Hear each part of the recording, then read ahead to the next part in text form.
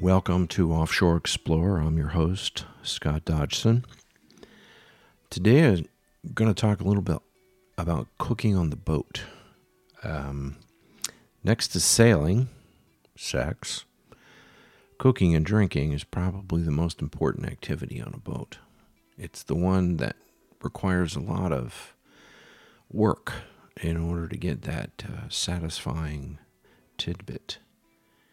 I've had a lot of experience in doing this. All the years of chartering, of course, we're providing 3 meals a day, breakfast, lunch, and dinner. We're providing snacks. The dinners are usually 3 to 5 courses.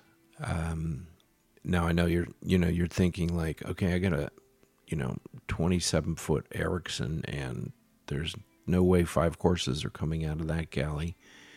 But I've been on these boats. I've lived on boats like this, and so I have some little tips. And a lot of it, my tips in a sense, are about the wholeness of the experience and the whole thing, down to how to put water in your boat, what to do with power and propane and all the rest of these things. So it's like all these elements that are about the boat are really important to have and to be in control of. Otherwise, your experience of sailing is going to be kind of crappy in terms of the food. Now, there's a couple of different categories, I would say. And one of the categories is your weekend cruiser. I've got a lot of listeners that are weekend cruisers. You're going to go out, maybe like here in LA, we go out to Catalina Island, which is really a beautiful place to sail to. And you stay overnight on a mooring, and then you come back, Sunday night, go out Friday, come back Sunday night. It's kind of the routine, so to speak. Or maybe the Channel Islands, or I have a lot of friends that listen that are down in San Diego, and there's a lot of little islands along the coast that you can go to, and you can sail up and down. My San Francisco folks, same goes for you guys.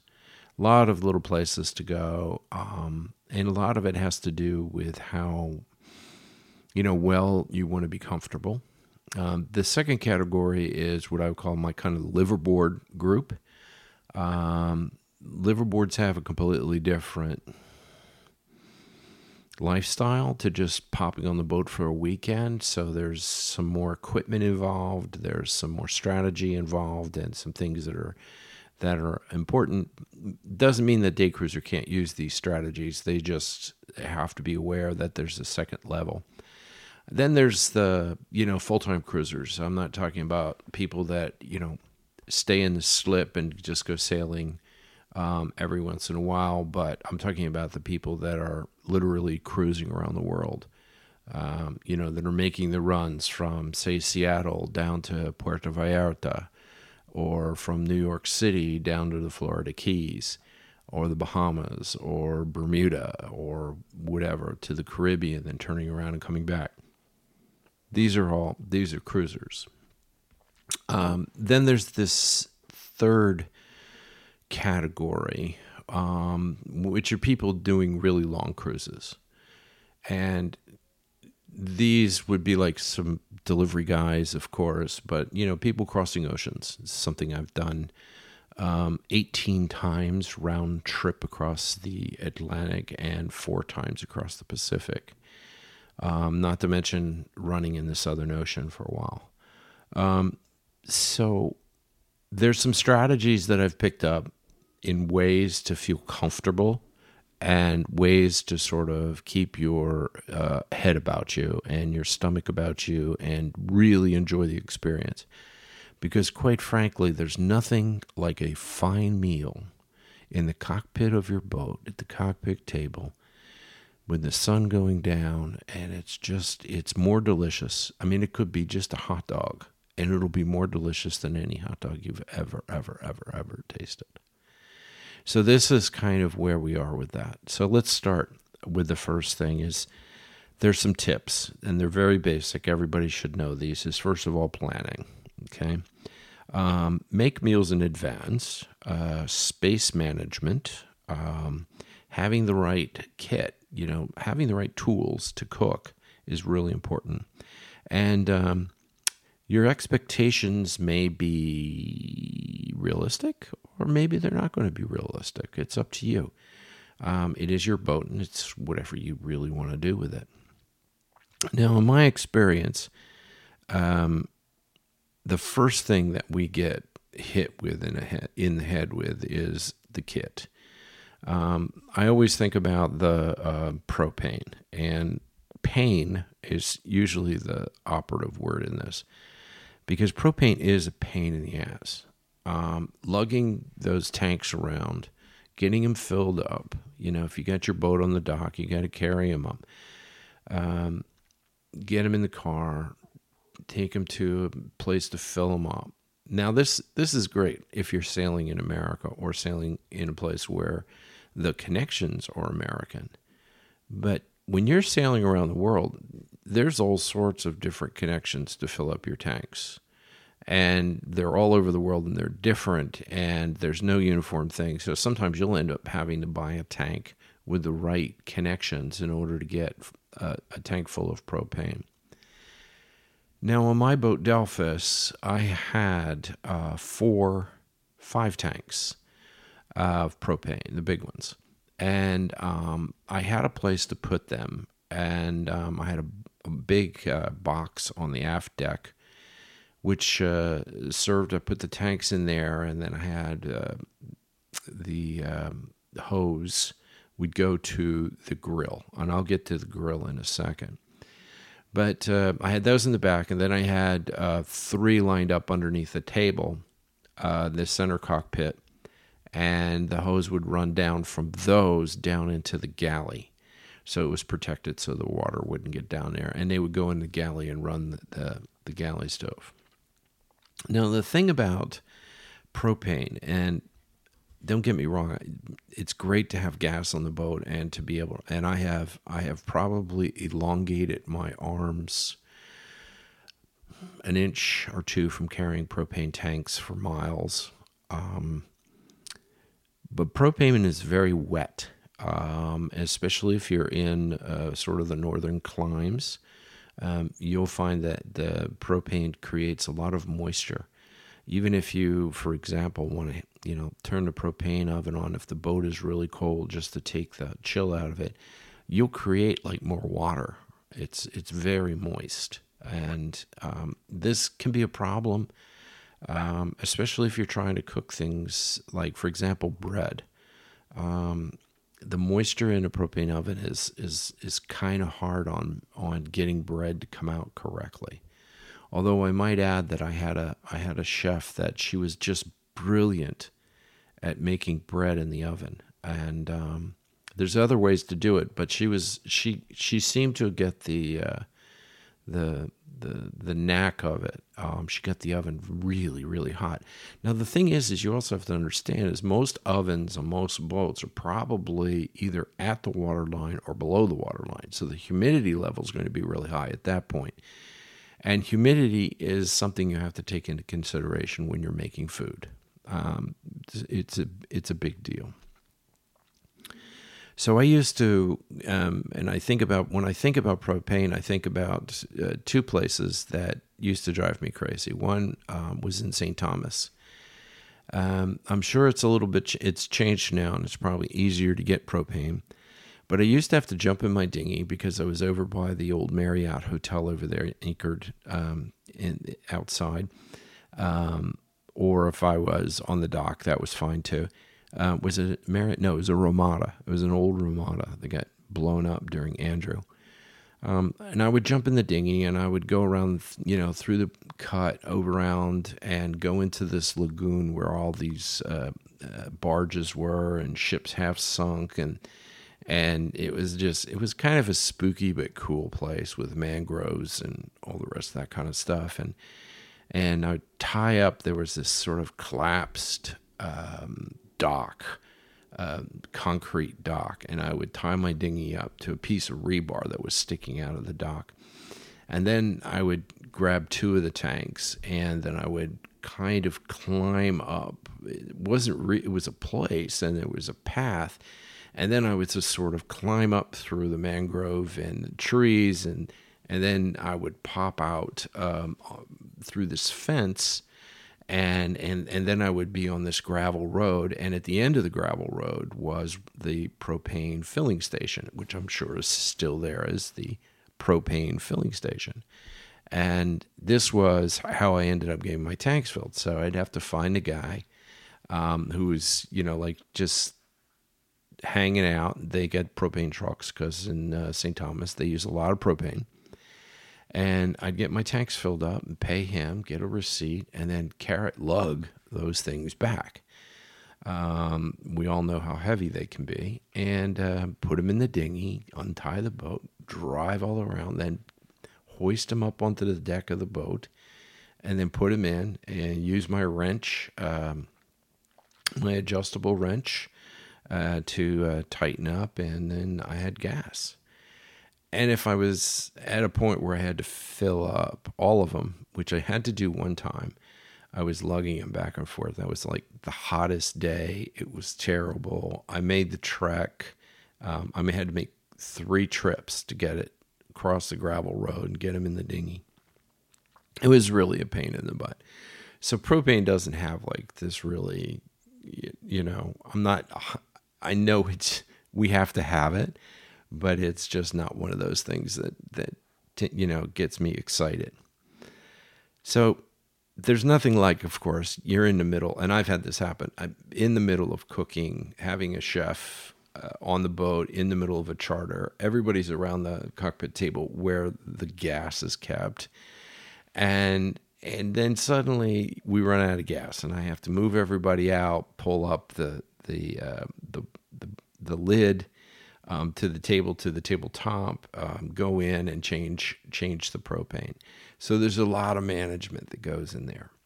Now, if you're a weekend sailor, it's going to take you a while to get through one, tank. And most people, weekend sailor wise, will have usually those really small tanks, and they don't last a long time. So they're kind of constantly running out. So for the weekend guy, I would say, hey, really evaluate having it. It's better to have the big tank if you have a place to put it.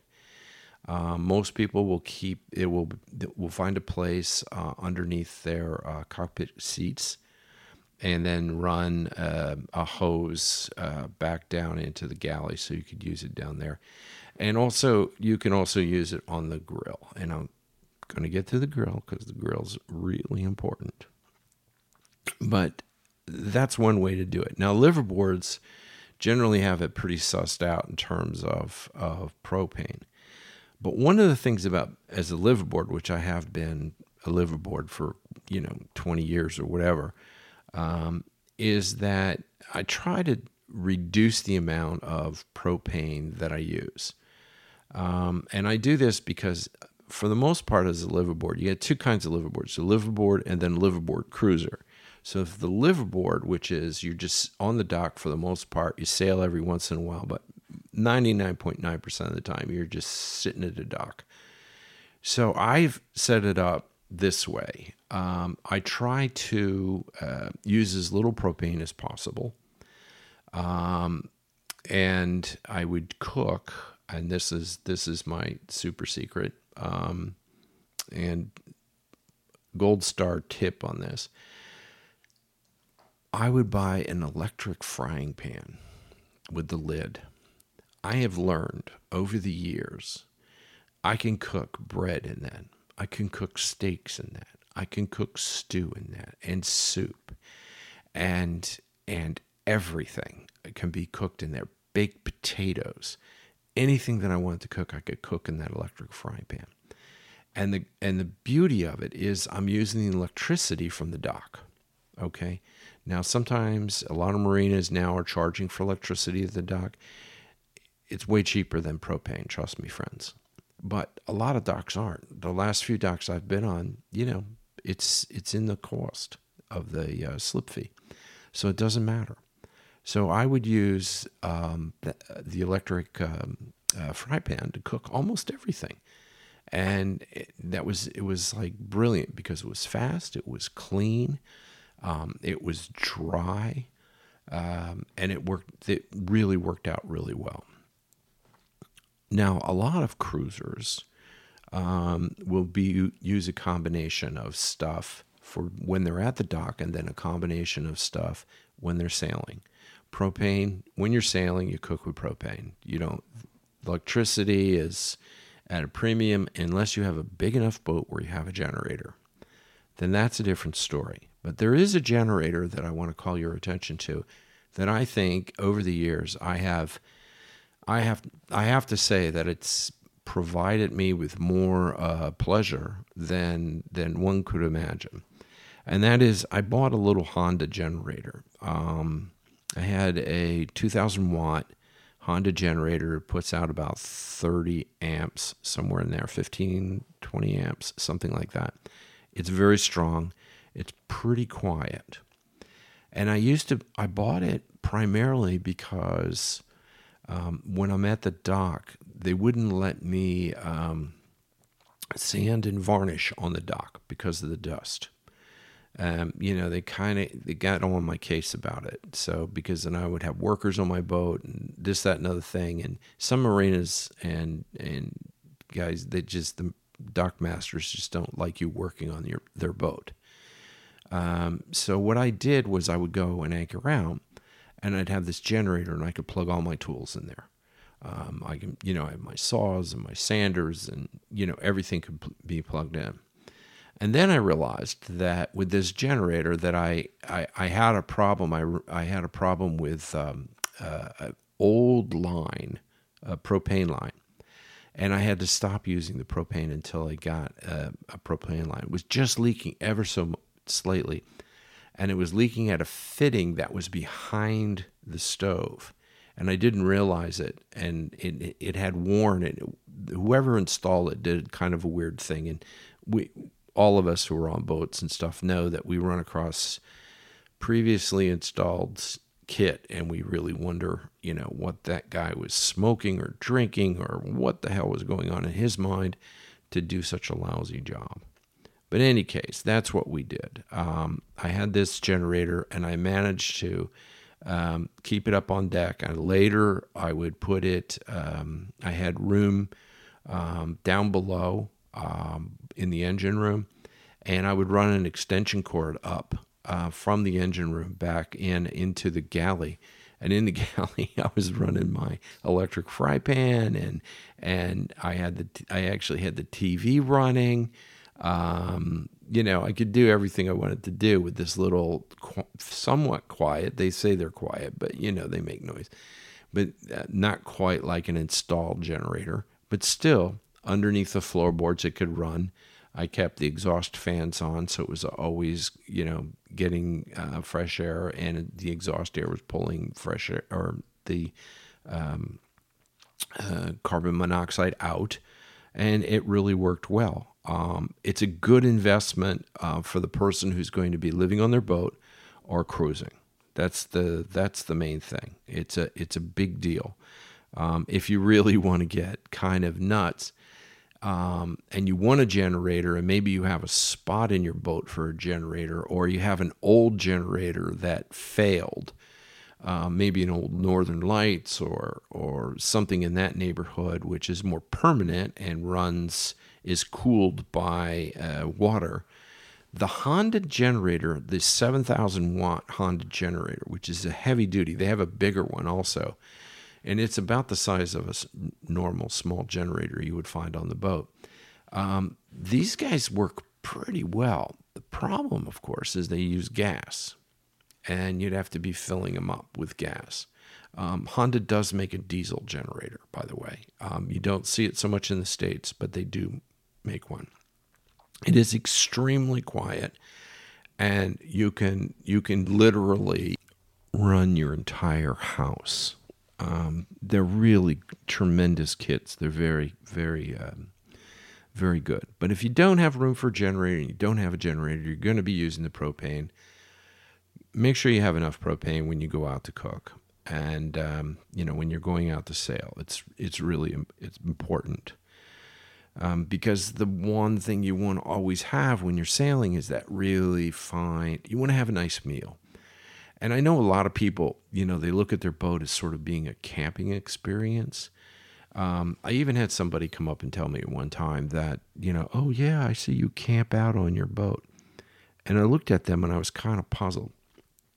Because at the time I was running a Perini Navi that was 140 feet long. And it was more luxurious than anyone's house.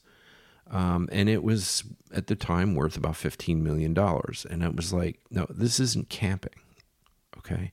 This is like real living, better than your house.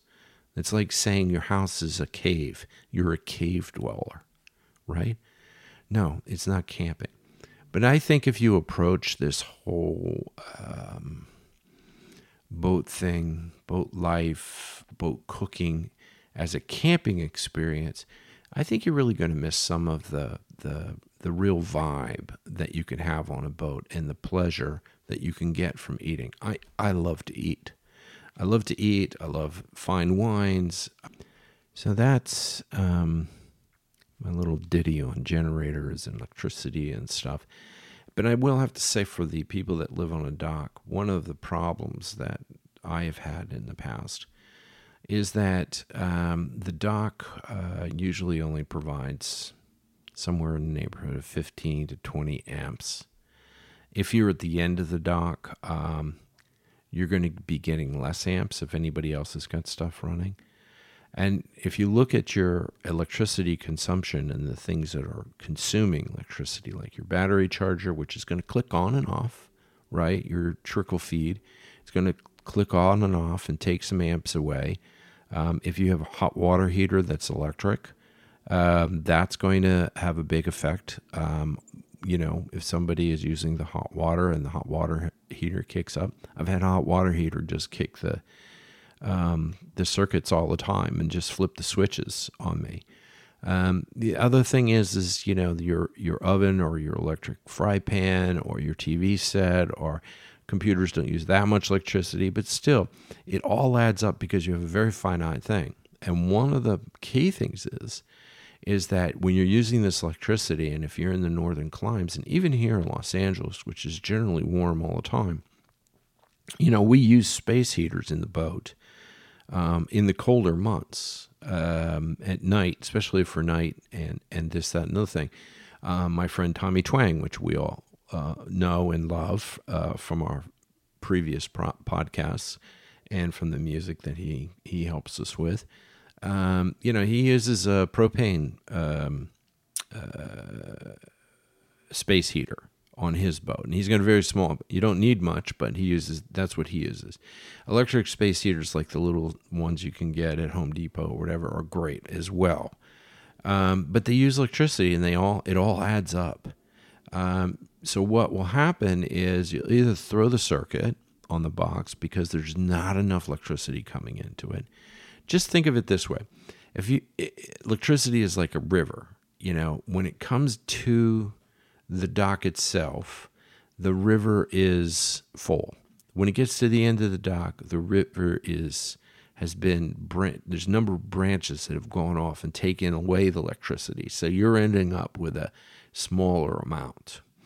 So this is where you have to consider what you have. And oftentimes what will happen is these plugs and the socket themselves, usually the ground will burn out if you're using too much constant electricity.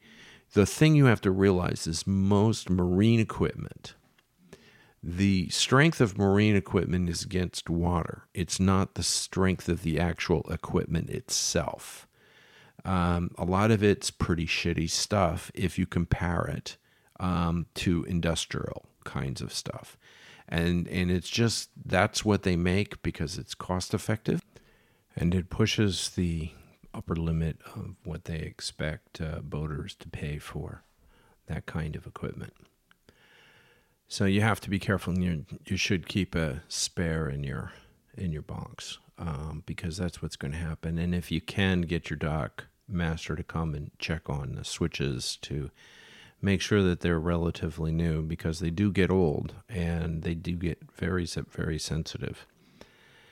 But that's sort of one of the main things that you have to worry about as far as power off the dock. So, I mean, we all worry about that, whether you're a cruiser or a liveaboard or just a weekend sailor. So it doesn't. It's a concern for all of us.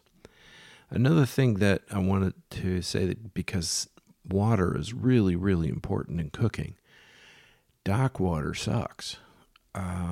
You can get sanitary hoses, but if you leave them out for too long out in the sun or in the box with the different changes of the seasons and stuff like that, they're going to get crappy on you. And the taste is going to be really horrible. And that's going to affect the food that you're cooking.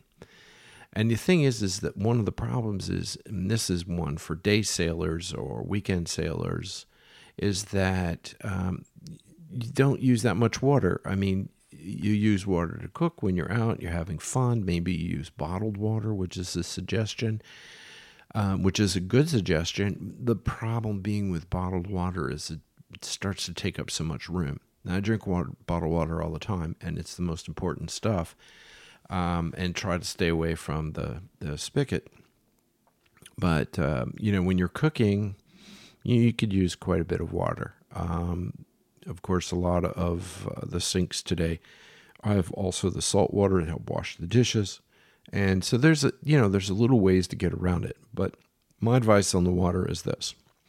Have a filter system. You can buy these pretty handy filter systems. They're 2-stage filter systems, the ones with the rocks in it, and the water goes through that. And they will take out most of the stuff in your water. And depending on where you are, some of the hard sodiums and things like that will come out. And, you just hook that up and you can put it by your dock box and use the water to come in. Some liveaboards will have a direct connection with water pressure from the dock into their boat. This is very popular. I've had this before. Never leave the boat without turning the water off. That's the key. I have gotten a few boats off the bottom of the marina because a workman or somebody left the freshwater pressure on. Something broke, a hose broke or a pipe broke, and the next thing you know, the boat was filling up with fresh water, and it sank. And so that's a key thing to do that. I know there's some people who say, oh, no, never use that, never do that.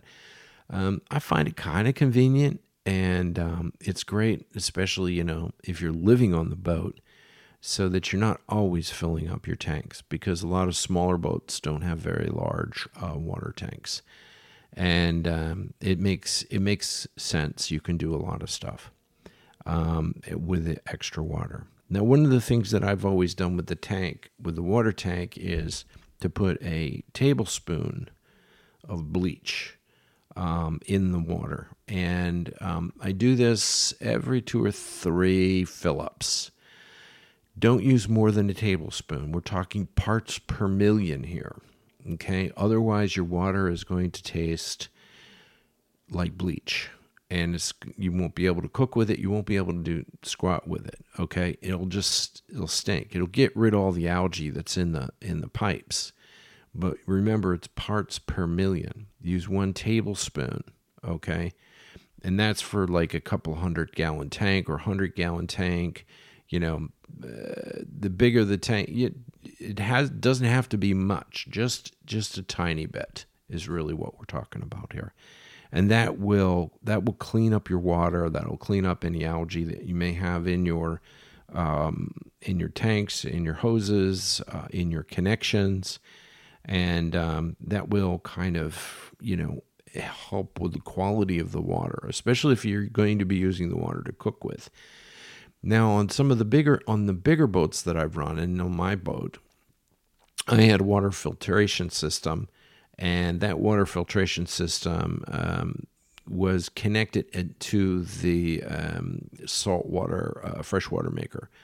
So I was using water that I was making from the sea to both cook and clean with. And it was just super clean and super soft.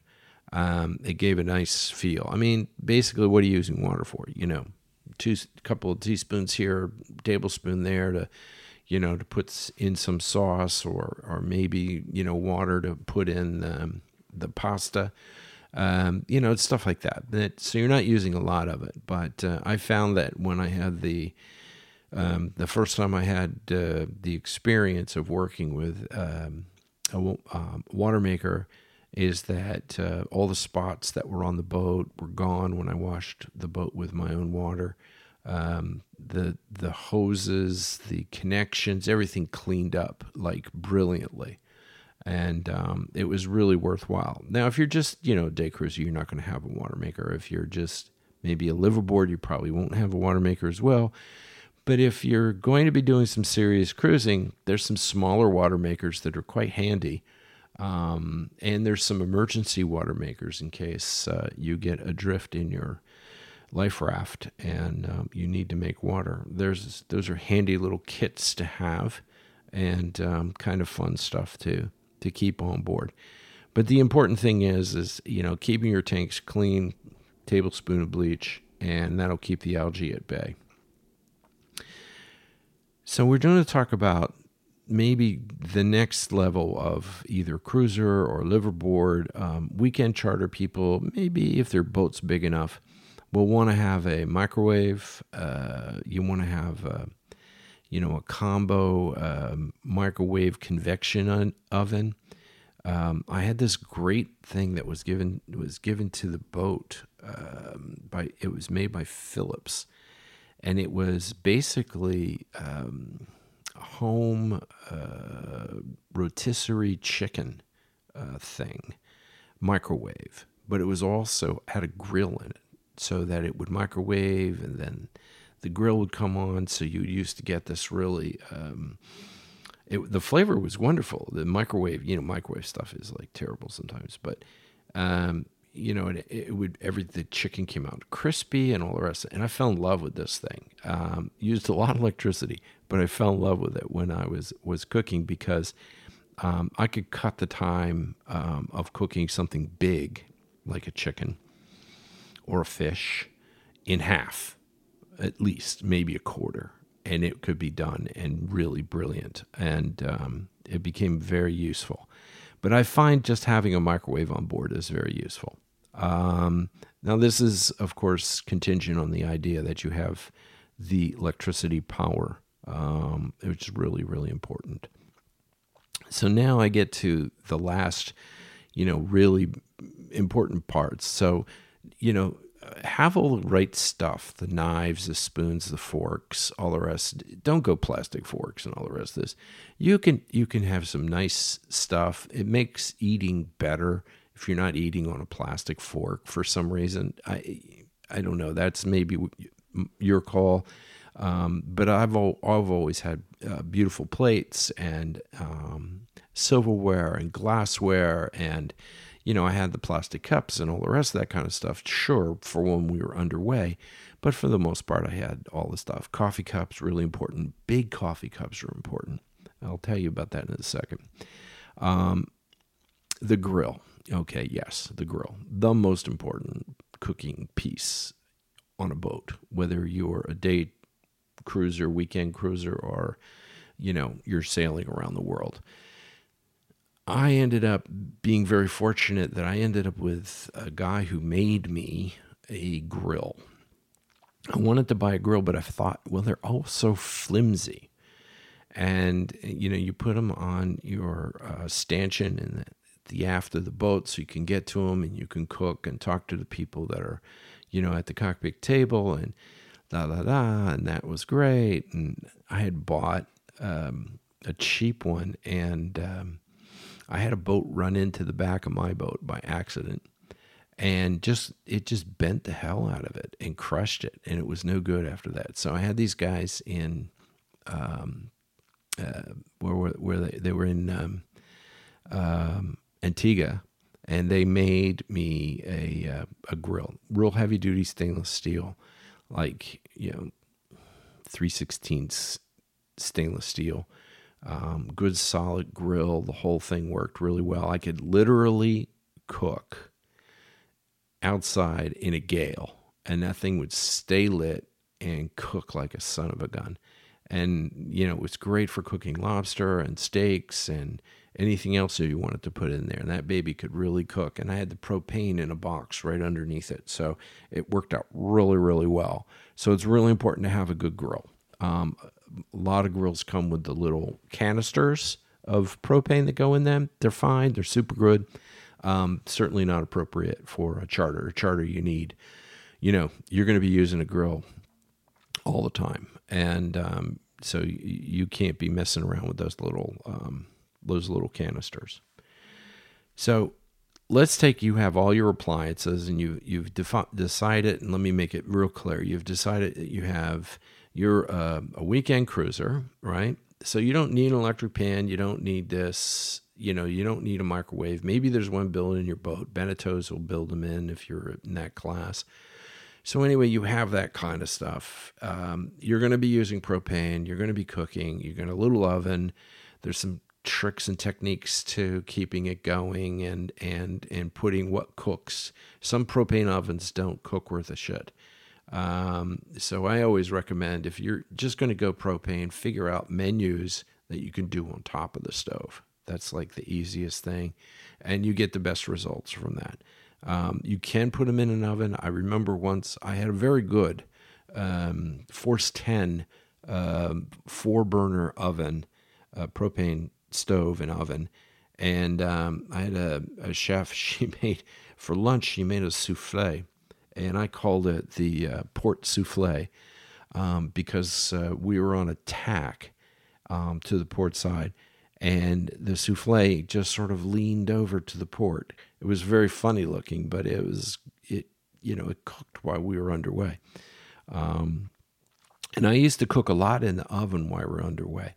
I used to take, when I was doing a few day charters with the boat in Nevis and St. Kitts, I would buy a box of chicken wings. I would throw them in a pan, like an aluminum foil pan, slather on some barbecue sauce and throw some little extra stuff in there, frozen, right?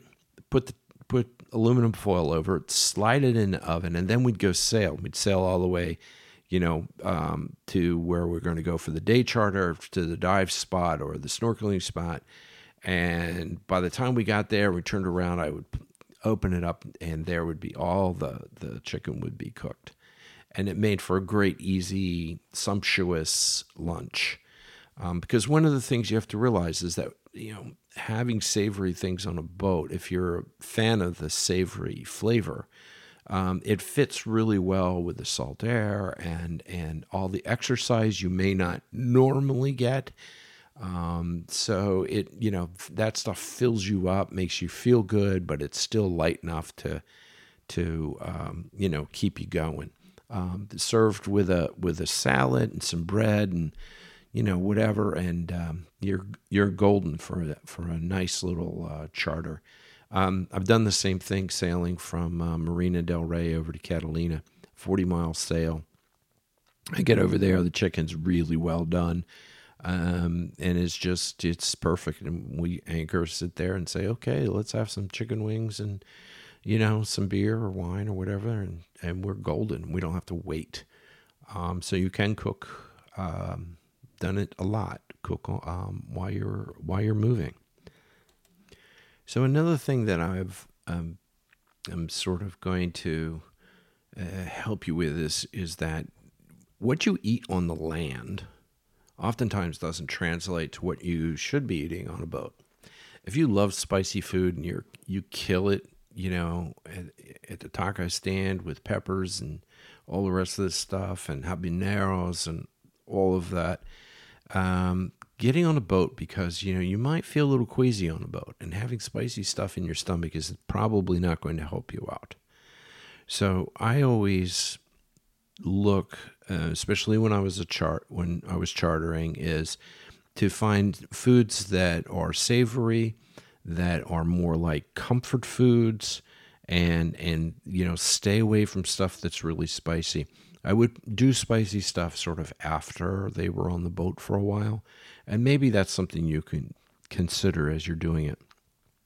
One of the key things is to set up your menus so you know what to buy.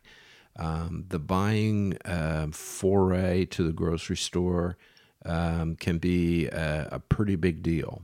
In chartering, we were buying for 4, 5 to 8 people plus 2, 3 crew. That's 11 people for at least 5 days.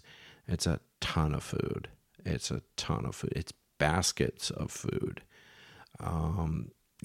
That's where you send your chef and your mate, and he just drags baskets all around the place. And you got to have a menu if you're going to buy that much stuff. Now, if it's just going to be your family, do your breakfast, lunch, and dinner menus. Okay, breakfast can be real simple. You're probably going to be still and not sailing, and then your lunch will be a different thing. If you're sailing, you're going to have maybe sandwiches, soups. This gets back into the idea that to make things that are easy to handle when you're sailing. And I referred to having a big cup. One of the great things about having a big mug is you could put soup in it, and makes it really easy. Soup is like one of the go-to items that I always loved when I was sailing, especially at night. Beef stew, chicken stew, lentil soup, oyster stew, anything that any kind of soup that you like, vegetable soup, in a big cup. It's easy to handle, doesn't spill. You can sit in the cockpit and drink it, even if you're bouncing around a little bit, and get some nutrition that'll keep you going. And the other thing too is when you're under sail, try to stay away from carbs. Carbs will make you sleep, especially at night. But carbs will calm you down. Having a good pasta, for example, not too heavy on the red sauce, but having a good pasta will, even though that's carbs, if you have that during the day, it'll sustain you, because the carbs will turn into sugar, and the sugar will help you stay awake and will give you more energy, because you are going to be using a lot more energy than you normally would when you're in your house or in port. So this is kind of an important aspect. So be careful about what you do. I prefer to sort of eat light. I like a bread. I like a sandwich, easy sandwich to make. I hate cold sandwiches. So sometimes I would have my chef, she would make she'd make like an egg sandwich for me, which I would have almost every morning around 10:30, 11 o'clock. And regardless of what I was doing, because it was a meal in hand that I could inhale, and with a cup of coffee keep going. Coffee is another interesting thing. A lot of people get on a boat and they're used to having electric coffee makers. French press works well on boats. Individually, you're just boiling water, and the Melita system with the filter on the top going into the pot or into an individual cup works really well as well. Another quick trick, if you have some counter space and you're underway and you're going along, take a damp dish towel and lay it out over the surface of your work surface, and you can put cups and dishes and stuff on that, and they won't slide too far. It's a good, unless you're really cruising, but in normal sailing circumstance, and things won't jump around very much. You could put a cup of coffee on there, and won't spill. It'll stay right where it is. So the next thing is what do we do for the recipes and what you're going to cook? Now, who's cooking is sort of the first question that I always have, right? Who's cooking? A lot of guys love to cook. Will go downstairs and do their famous recipes and all the rest of this kind of stuff. And that's super. A lot of times the women will do it. What we always looked for in the charter business and in my own business was we looked for real chefs. Because we were making meals that were, had to be 5 stars. People were paying, in the Med, people were paying $35 a piece for dinner. That was how it worked. And so you got to give them $35 worth of value, and it has to be done in a really fine way. So you need a chef who's trained to be able to do this kind of stuff. I would always recommend to people to go to like the Cordon Bleu school for chefs. Pick up all the stuff. But even if you have a Cordon Bleu chef that's only been working in a kitchen, they have to learn how to work on a boat because a boat's a lot less room. You can't just throw dishes in the sink and just keep going. You have to kind of keep cleaning up as you go along. And you have to be very aware of being clean, much more so than in, say, a restaurant. So how your chef is prepared to handle being down below while you're sailing or just being down below while you're at anchor with a little roll. Can she or he handle it? Will there be like a bunch of people cooking? All these things are really important to take into consideration as far as who's going to be doing the cooking. And that's why all your menu planning, whether you're going out for the day or whether you're going to be, running across the Atlantic one way or the other, all of it has to be planned out. Everything has to be counted. Everything has to be stored. And this is really important. So another thing about eating on a boat is some people, while you're cruising, and this is going to be more for the cruisers, is there's all sorts of different countries that have different foods. So you're not going to have your A&P or your Ralph's or whatever the grocery store that we have here in the United States. When you go to Italy, that grocery store doesn't exist. And there's different foods that are brilliant, and you should try them, and you should learn to cook with them. And you have to adapt things in your cooking style and things that you need to have. For example, in the Caribbean, conch is a big deal, right? And I don't know if you've had conch, but I love conch fritters. They're really cool, and there's a real easy way to make conch fritters. I had actually gone out and bought one of these old-fashioned grinders, meat grinders. I grind the conch up because it's really rubbery and tough. Grind it up. And this is a woman, this old black woman in Virgin Gorda showed me this. And she grinds it all up, okay? And then she takes the conch and she takes Bisquick, which is really easy to use on a boat, so you don't have to make the bread yourself. And she mixes in the conch into the Bisquick, and she adds a can of salsa, jar of salsa in there. They mix it all. She mixes it all up, adds a little bit water if she needs to make it thicker, less thick, until she can make like little balls. And she makes little balls from that with the conch and the salsa in it, puts it in the oven. 20 minutes later, you have yourself some conch fritters. That's cooking that way, or she fries them, and which is another.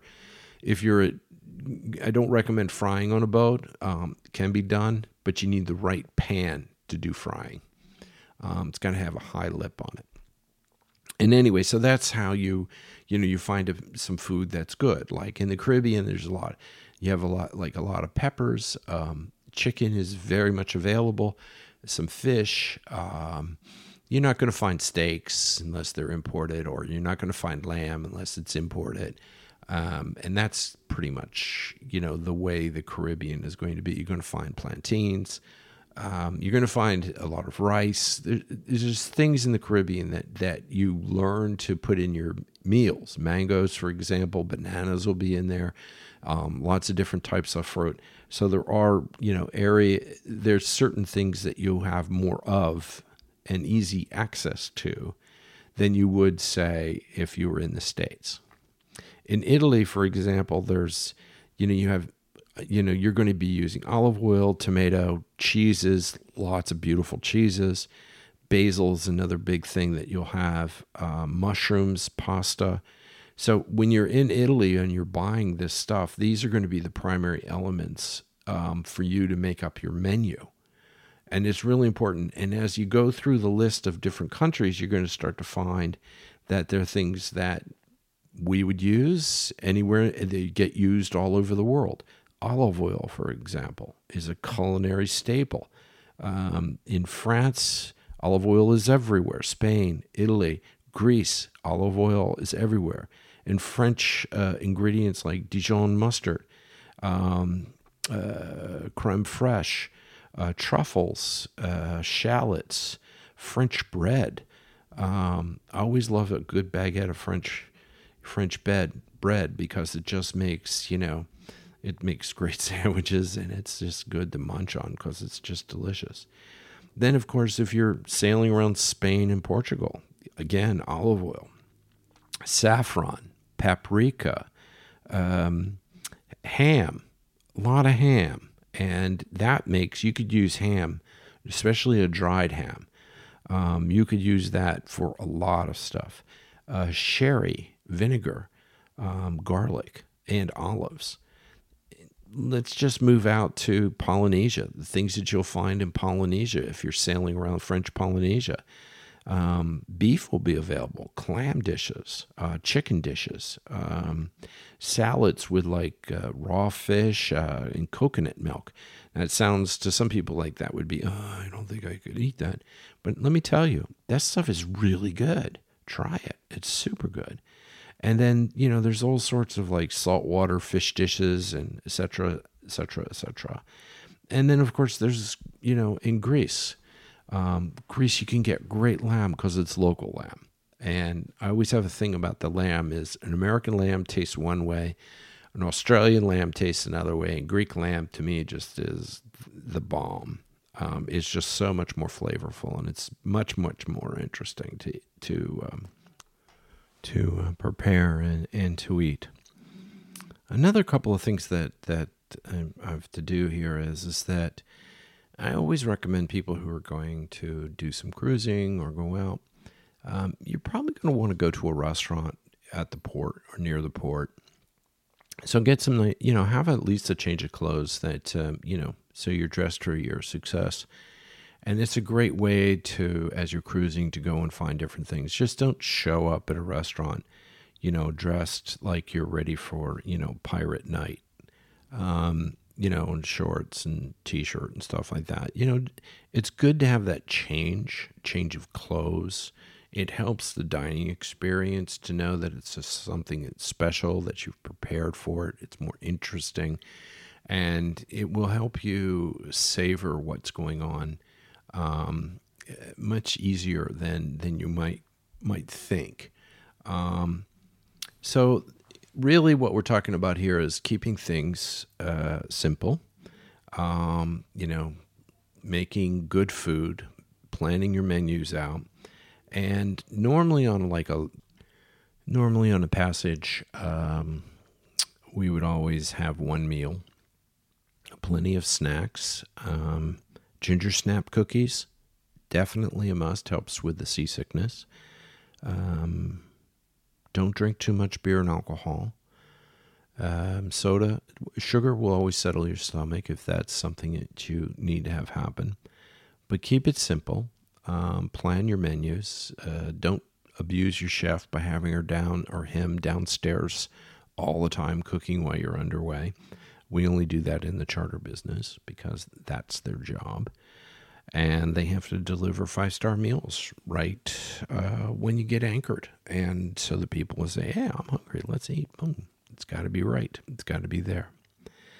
So one of the great things that I've always found, and this is a bucket list item for me, and maybe if I tell you about it, it'll be for you, is I always dreamed of pulling up my sailboat up to the dock, stern to, and walking across the little street to a restaurant, ordering my meal, and then having the waiter bring the meal to the boat, and we would eat in the cockpit.